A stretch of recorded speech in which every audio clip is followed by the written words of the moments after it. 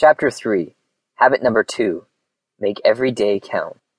So teach us to number our days that we may gain a heart of wisdom. Psalm 90:24, New King James Version.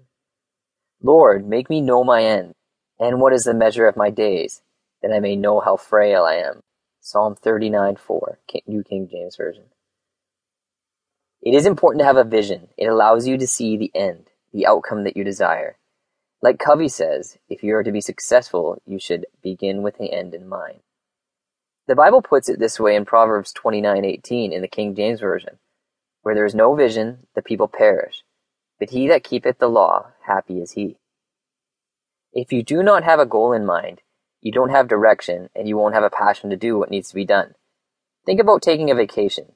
You plan ahead, you pack your bags, prepare your pocket money, make an itinerary, and make a schedule or your work and other activities. The same thing should be done in your Christian life. You need to ask for God for guidance for your everyday life.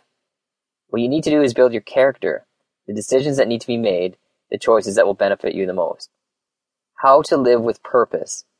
With a vision before you, you can live a life according to the laws of God. You will not live life loosely, waking up in the morning not knowing what to do and just cruising through life without direction.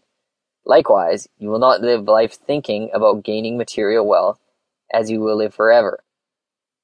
You have to remember that your life on earth is temporary, and you should do things that count for eternity.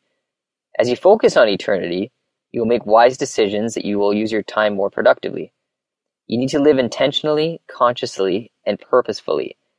Following are some practical steps on how you can do that. You need to decide to live your life. You should never compare yourself with others. They may be richer or more successful or more beautiful, but that doesn't make you any less. You are created by God to live your own life, not other people's lives or dreams. Keep in mind that you only have one life to live, and you should do good with it. You need to understand purpose. Seek God for the purpose of your life. Your purpose is bigger than yourself, and the Spirit of God will fuel in you a passion to live out that purpose. When you discover your life's purpose, write it down and set it before you. Constantly remind yourself about what you are living for so that you can stop comparing. Moreover, you will discover that you'll be living not only for yourself, but for a purpose that is bigger and more beneficial to many. You need to establish goals. When you know your purpose, you understand your direction, and you can write out goals that will help you set out to achieve. Your decisions will be shaped by the goals that you are pursuing, and you will be more intentional with living your days. You have to be focused. The world we live in craves for our attention and constantly distracts us from what is important. You need to avoid these distractions and live life to the fullest. For example, instead of wasting time online on social media, spend quality face-to-face time with your family and friends. You can stop watching TV and just read books to expand your knowledge. You need to learn from other people if you wish to be successful. You need to be inquisitive. It takes humility to admit that you don't know it all, and you have to learn from people who know more than you. It is not a shame, but to your advantage that you do so. Intentional living. Things to think about. How can you make a habit of living with purpose? Are you investing your life in others through mentoring, coaching, serving, or helping?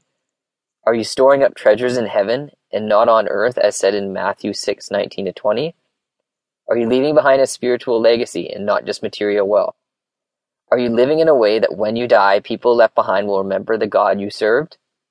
Don't waste your life. Make sure your commitments count. You don't have to be a CEO or a multimillionaire to be an effective and successful Christian. Your life should be about knowing God's will and being committed to fulfilling it in your life. Ralph Marston said that the quality of your commitments will determine the course of your life. If you are committed to living a life for God intentionally, then you will have a successful course ahead of you and you will finish your race strong.